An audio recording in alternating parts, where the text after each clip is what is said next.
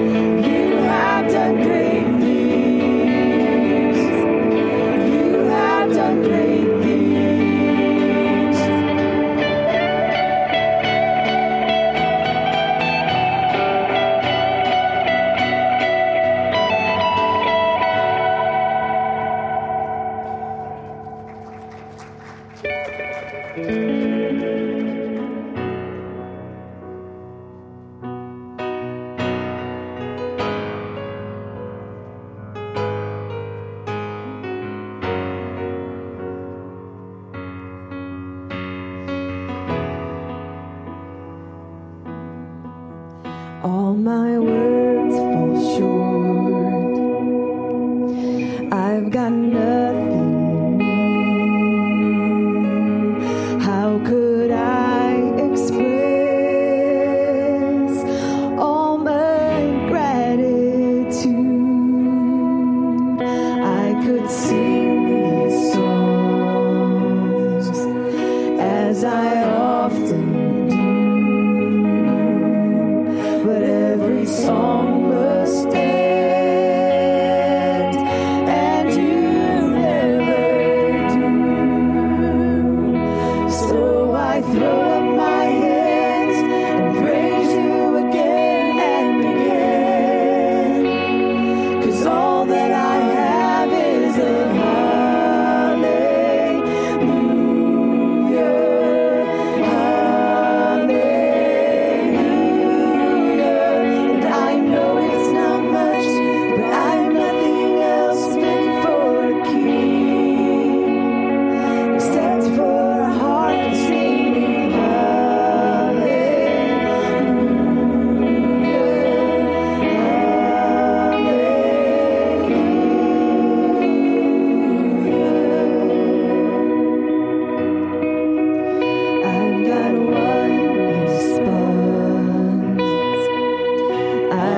just one move with my arms stretched wide.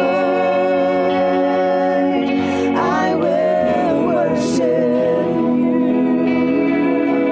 So I throw up my hands and praise you again and again, 'cause all that I have is a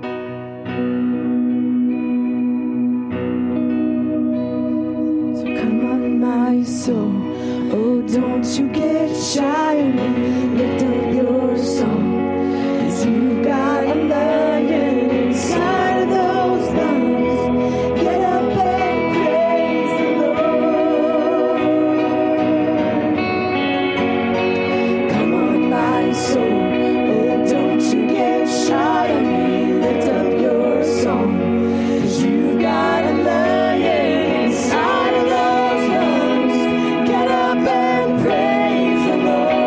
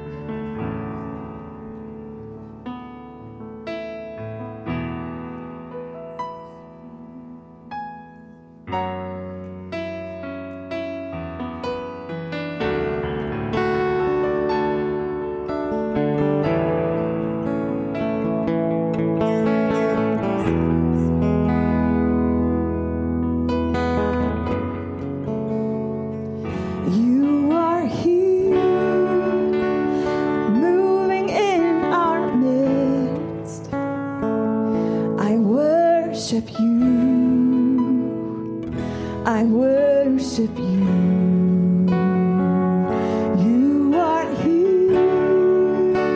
You're working in this place. I worship you.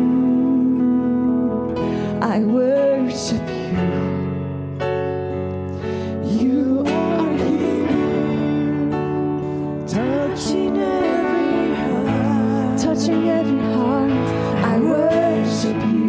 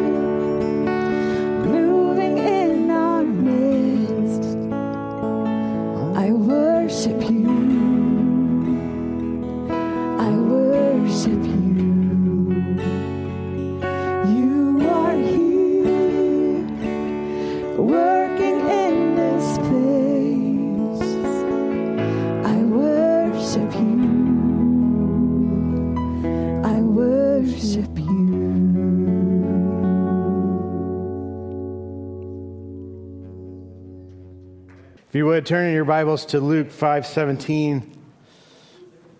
I was going to tell you during praise and worship, if you ever want to rip off one of the flags on the walls and just come up here and start waving it, but the flags are gone, so you can't do that. But I hope you have freedom to worship God, and you don't feel like you have to worship God like somebody else worships God. I pray that you would do it in whatever manner He would call you to that. But Luke chapter 5, beginning at verse 17, we kicked off the DNA series January 1. This series is meant to remind us who we are and what we are about as a church, right? Every person is made with a unique DNA. God has gifted us differently and made us differently and called us to different things. And that's true for our church body as well. We have a unique church body. So who is the Willard Naz? That's what we want to look at. So we started off with week 1 and said we need to be the branch. And it speaks to our position, right? We failed at being the vine. But Jesus stepped in and Christ came and He told us He is the true vine.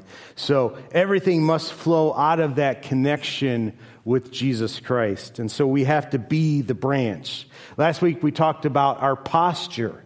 We need to be people that bow down in worship and empty the jar. People who pour it all out. Surrender everything to what He calls us to do, right? And this week we're moving on to purpose. What do we do? What are we about? Luke chapter 5, beginning at 17, would you stand with me in honor of God's word?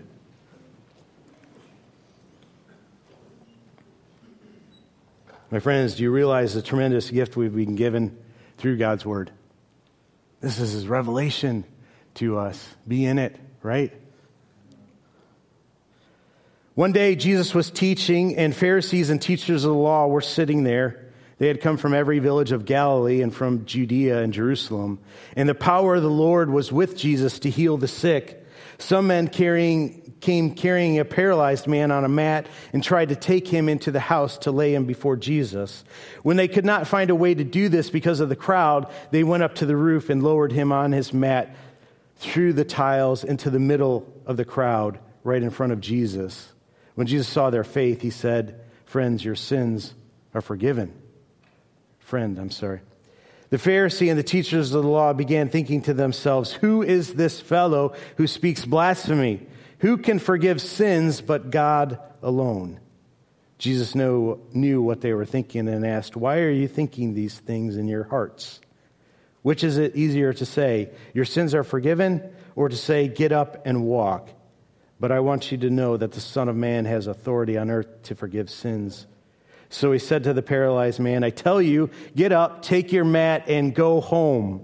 Immediately He stood up in front of them, took what he had been lying on, and went home praising God. Everyone was amazed and gave praise to God. They were filled with awe and said, "We have seen remarkable things today." Father, we thank You for Your word. Lord, let us align ourselves and our lives to it, to what You'd have us do. Lord, I pray that we would make it our true north, and that we would revolve our lives around You. Father, don't let us get in the way. Don't let our wants and our desires, Lord, but only what You'd have. Father, we love You and we give You all praise. In Your name we pray. Amen. You may be seated. A little background to this. You'll find this story also in 2 other of the gospel accounts, Matthew and Mark. From Mark's account, we learn that this story takes place in a small town called Capernaum on the northern shore of Galilee.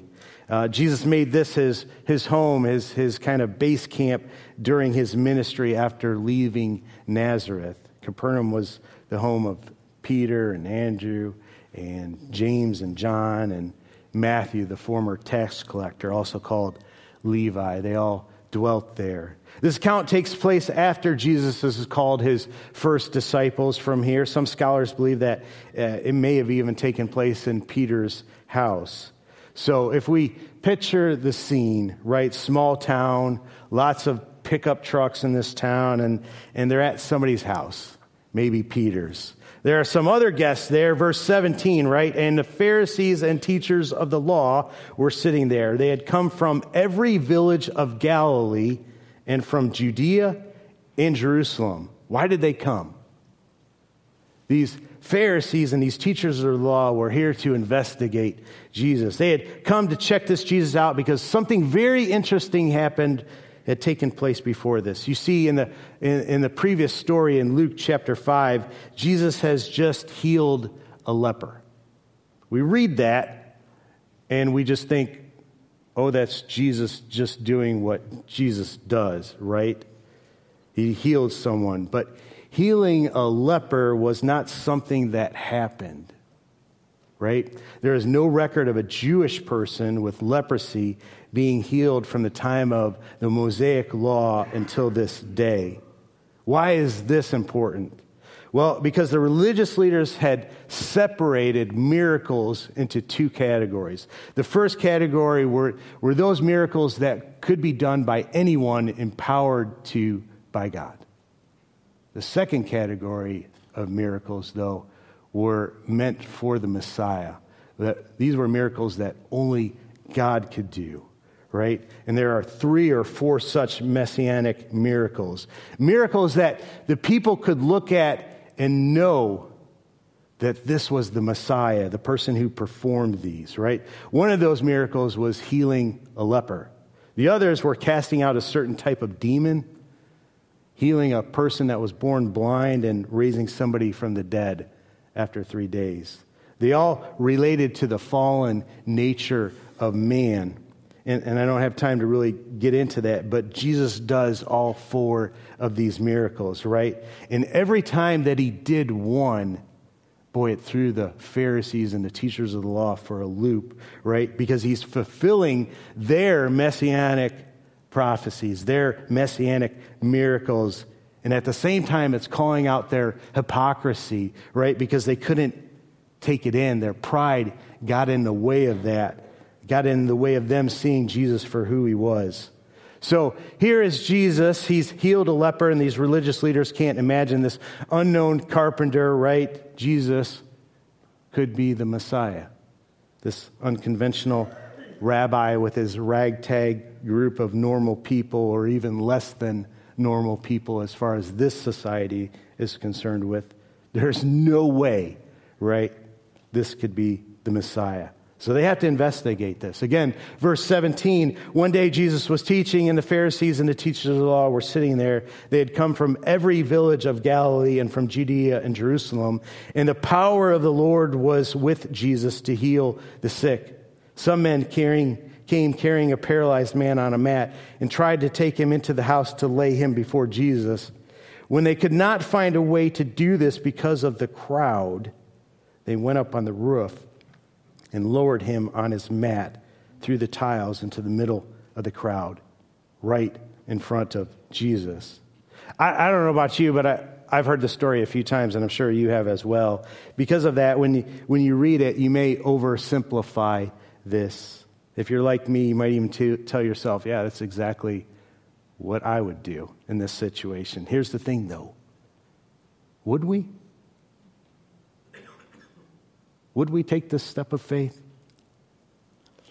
We look at this story and we know who Jesus is, but they don't know exactly who he is. They've probably heard some stories, or maybe they've seen some things about this rabbi who could supposedly heal people, right?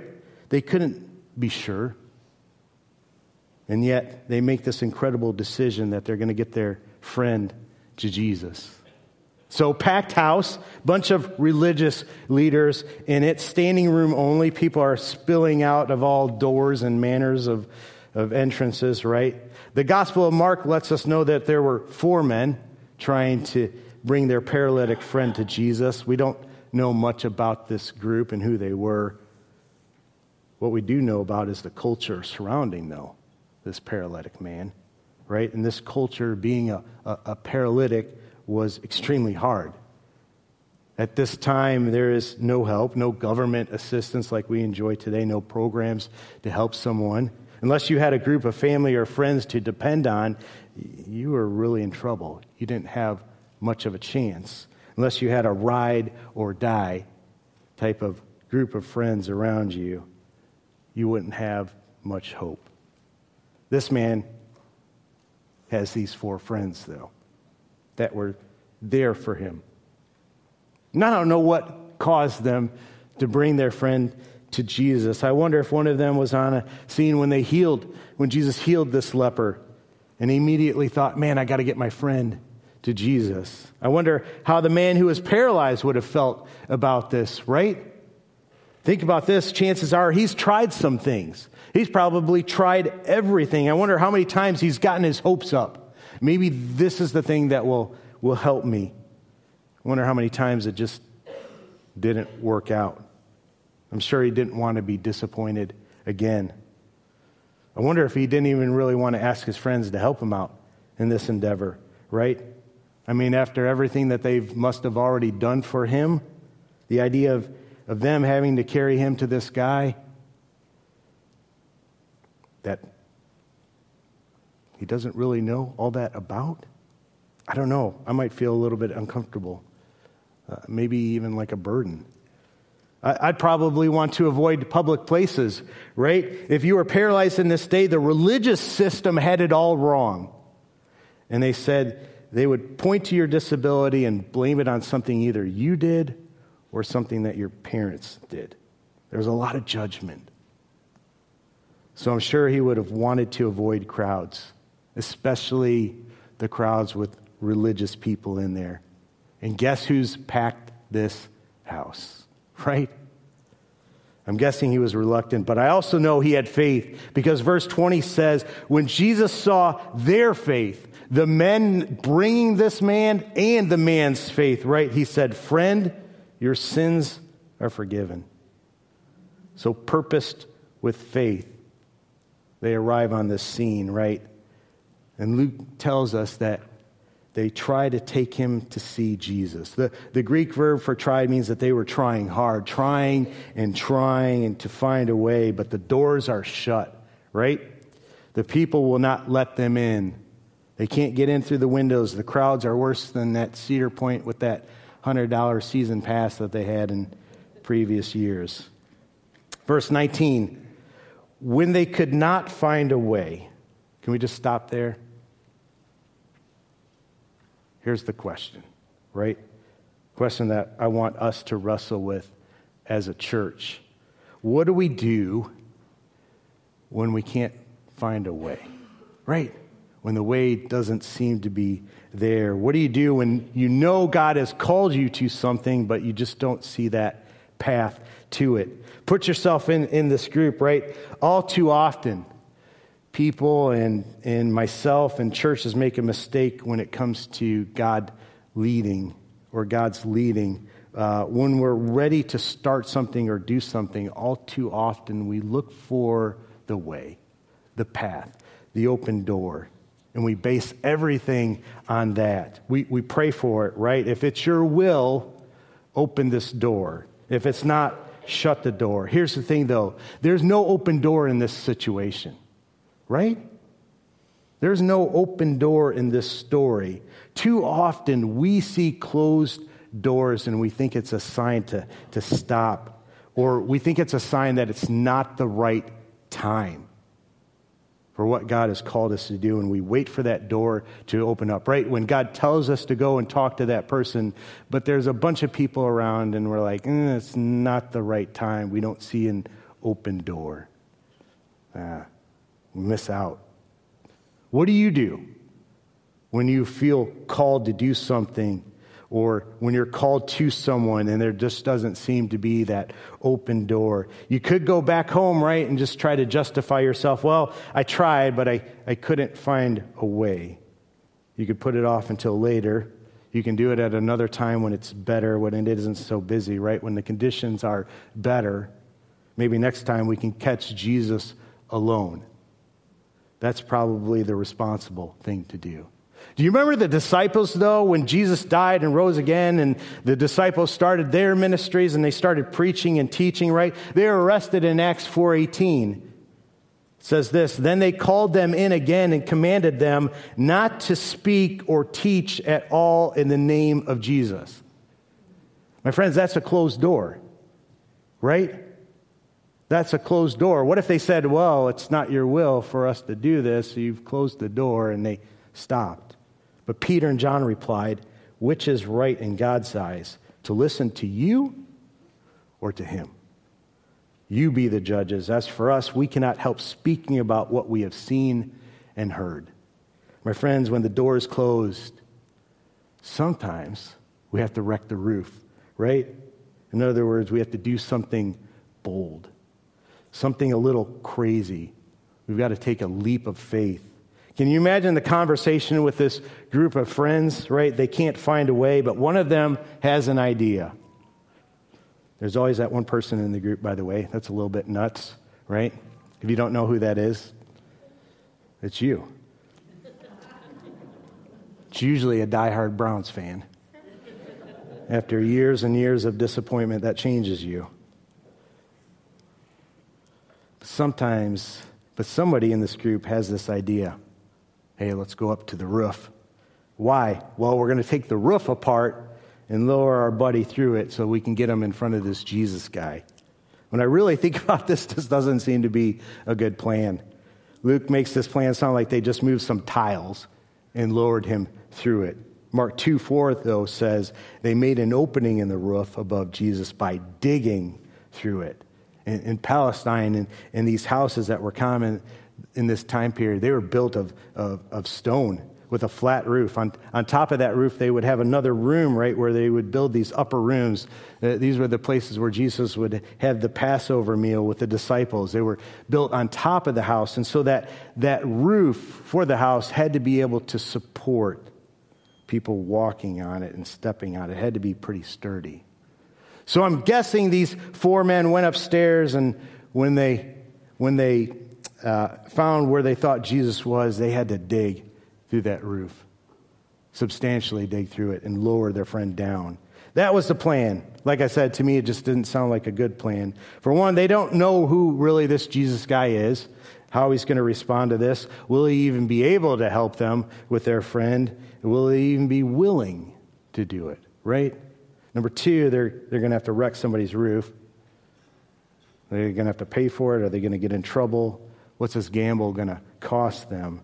Is Jesus going to get mad because he's interrupted, right? To interrupt a religious leader during a time of teaching? I don't know. What about the religious leaders in the room? What are they going to think? How are the crowds going to react? They're kind of jumping in front of them, right? They're jumping in line. They're interrupting Jesus' teaching and their time. At the end of the day, though, and this is the big question, what if it doesn't work?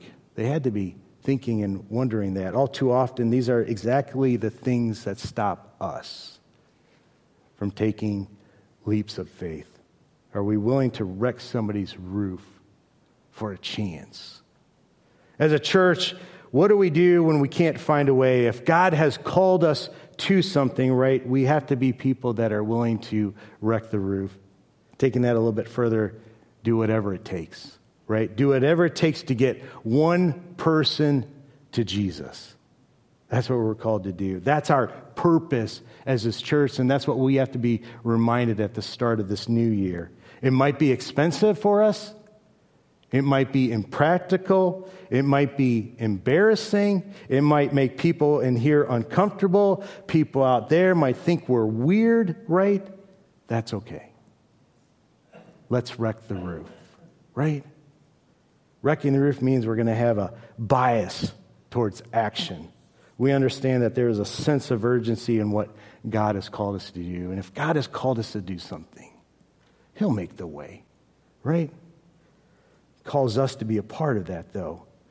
Wrecking the roof means we have to innovate and look for new ways to do what needs to be done. We will try new things to reach people. We will go to difficult places. Why?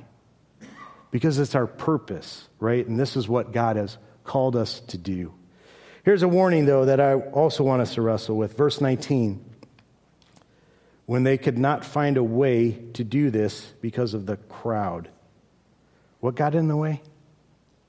The crowd, right? we need to be careful that we're not the crowd. They're in the house, taking notes, listening to the teacher, and they're doing the right thing, right? They're focused in on what Jesus is saying, but they're in the way of these men getting their friend to him, right? The problem is the crowd doesn't have any concern for them, for these men, right? Instead, they're too focused in on their experience in the house. What does that look like? It's when we care more about keeping things intact than we care about restoring lives that have been shattered, right? It's when we get more concerned about a mess being made than helping messy people. It's when we're more concerned about kids being loud than kids being here. It's when we're more concerned about things getting broken than people getting mended, right? One time this community had an adult and teen challenge. You remember that? I remember when I worked for the city, I still work for the city, but hearing that conversation when they wanted to come to this town. And I remember the people that didn't want them here. You remember that? I was thinking, everybody knows Willard has a problem. Everybody knows every community has a problem with drugs, and what would be better than having a teen challenge? Here's an organization that is seeing people set free from drugs and addiction. Why, what a difference it could make. And they come to know Christ through that, right? And some people didn't want that here because they were worried about what people would come here. Lord, let that never be anybody in this church, right? That's the crowd getting in the way. I don't think anybody in here would turn somebody away, but if you're not willing to go to people, there might not be much of a difference. If you're not willing to make a mess in here or out there, right? Or wreck the roof. If we're just concerned about keeping things neat, keeping our reputation neat, we're going to miss out. I want a pickup truck, but I don't want one like Nancy's. It's too nice, right? I want one that's beat up and bent up and something that I can throw wood in the back of, right? And not worry about getting it roughed up. Similarly, I want a church that's a little dirty, a little bent, beaten up, not too pretty to come in here. I'm thank you that you give me past to wear jeans, and I thank you that some of you guys wear jeans. You wear whatever God calls you to, but we've got a community that's in poverty, right? And I want them, when they come in here, to know that it's not about what they wear, right? That they're welcome here. What's more important, our experience in here or going to the people? What happens when that new person comes to church? Is it better for them to see the best music, the best looking building, the best hearing sermon, the best programs for all different age groups? Or would it be better for them to see a church that's a little bit dirty because they're digging through roofs in order to get people to Jesus, right? Are we willing to be inconvenienced? My friends, I want us as this church body to be focused in on what God is doing and what He has invited us to be a part of, not what we want to do. I want us, when He invites us into something, to not be people that let a closed door stop us. I want to be a part of the group that wrecks the roof, takes the leap of faith, right? I heard one of my favorite pastors, I listen to a lot of pastors, one of my favorite ones, though, tells of a story about a guy who came up to him, and this guy's name was Adam. Adam told this pastor that he had been in prison, and when he went into prison, he had been illiterate, right? Couldn't read or write. While he was in prison, though, he met an inmate that was a follower of Jesus Christ, and that inmate offered to teach him how to read and write. He said, the only catch was we're going to do it through the Gospel of Mark. So this inmate began to teach Adam how to read and write. By the time Adam was set to be released, not only did Adam learn how to read, but he also became a follower of Jesus Christ. Adam went to this small church in this small town and was attending there.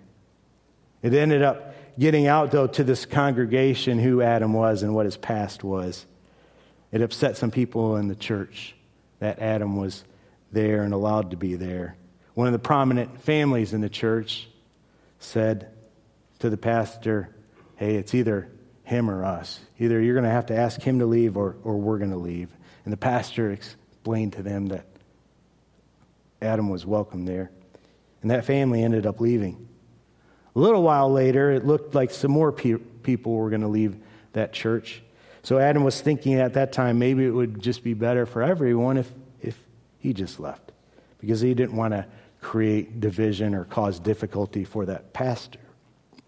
Then one day, when it was all coming to a head, it was a Sunday night service, and after the sermon, the pastor asked Adam to come up front. Adam was thinking, man, this is it. I'm going to be asked to leave, right? So Adam went up there in front of the church, head down, embarrassed, ashamed. Pastor turns to him and says, hey, I want you to know that I've made an important decision. Since Adam has been released from prison, he's been having trouble finding work, had a hard time finding a job, and so I wanted to offer him a job to help take care of our church facilities. And the pastor reached into his pocket and pulled out an extra set of keys and gave them to him. He said, I know you're going to be needing this because you're going to be opening and closing the door and shutting the church up. Tears began to fall down Adam's face. And Adam said it was the first time in his life that he ever had a key to anything. He felt loved, and he felt accepted. The really cool thing about this story is the pastor who I heard it from actually met Adam at a pastor's conference. And Adam had gone on to pastor that church. I love those types of stories. I love what God does in the hearts of man, right? How he can flip lives upside down. Those are the stories of why I'm here, because he's done it to me. And I want him to do those things to you as well. And I want to see people come to know Christ and have their lives wrecked, right? I want to be a part of a church who goes after people, who doesn't stop when the door closes, but we're willing to wreck the roof, right? Verse 20, seeing their faith, Jesus said to the man, young man, your sins are forgiven. I imagine his friends all leaning down through the hole, right? They're probably hear Jesus say this, and maybe they're like, Jesus, you got the wrong thing going on. We're not here for that, right? We're here for something else. He's paralyzed. That's the problem. Jesus, seeing their faith, though, said to this man, your sins are forgiven. In the great scheme of things, I know Jesus has compassion for this man and his situation, right, and what he's dealing with. But there's something exponentially more important. That's salvation. That has to be our priority, right? Eternity with people. That has to be our priority. Salvation, reconciliation has to be our number one goal. Verse 21, but the Pharisees and teachers of the religious law said to themselves, who does he think he is? That's blasphemy. Only God can forgive sins. Jesus knew what they were thinking, so he asked them, why do you question this in your hearts? Is it easier to say your sins are forgiven or stand up and walk? So I will prove to you that the Son of Man has the authority on earth to forgive sins. Then Jesus turned to the paralyzed man and said, stand up, pick up your mat and go home. Immediately he stood up in front of them, took what he had been lying on, and went home praising God. Everyone was amazed and gave praise to God. They were filled with awe and said, we have seen remarkable things today. Last thing, take up your mat and go home. Why would Jesus tell him to go home? Can you imagine what it was like when he got home? Can you imagine that? Right? This man was not the only person that needed to be healed. Right? Could you imagine being this man's parents in this society with this stigma of guilt and shame, right? They had to believe that they had sinned, that they had done something wrong to cause this. That's why their son was a paralytic, right? My daughter had to deal with something with her eyes for the longest time and still deals with it. But for many years as a parent, I felt responsible for that. What if I would have got her to the doctor sooner and noticed it sooner? It would have been an easier road for her. She had to deal with people staring, people asking questions, and kids' comments and everything like that. I remember taking her to a healing service, right? I remember having faith and praying and asking God to heal her. And I remember not seeing that healing. More guilt, right? Don't you have enough faith? I know today, sometimes thorns stay, right? They're not removed. I know what God says. I know what he said to Paul. My grace is sufficient, right? I know that storms strengthen our faith, and this eye issue will impact my daughter in a way that makes her stronger. But at the time, there's a lot of guilt. Here comes the son home, though, praising God. Mom, Dad, God's not mad at us, right? And it wasn't because of anything that you did wrong. You won't believe what happened today. Let me tell you about this man named Jesus, right? It's not just one person. When we go after one person, it has ripple effects through generations. It can, at least, if we allow him to work. Would you stand with me?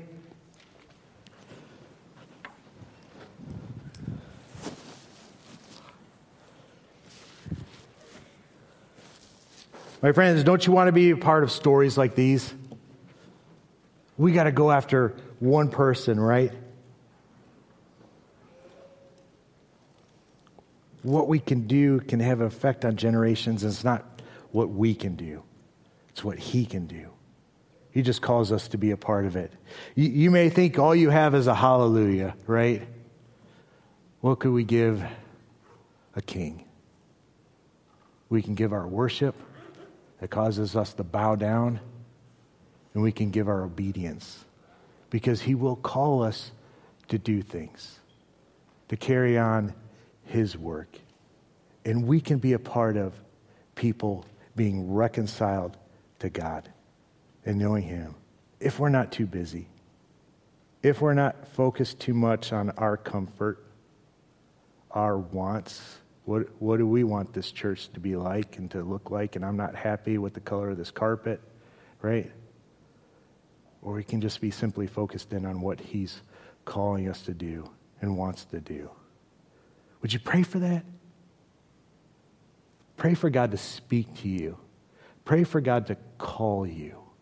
And when he does, don't let a closed door get in the way, right? It should align to God's word. It should align to God's character, right? We can test that. We can ask other believers, mature believers, what they think about it. But when God calls us to do something, trust that there's going to be a way.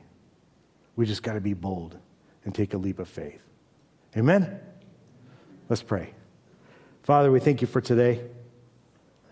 Lord, let us be a church that says, come as you are. Lord, let us be people that go after people. Not necessarily to bring them to church, but to bring them to you. Give us opportunities to share the gospel message. Give us opportunities to share our testimony, Lord, with the people out there.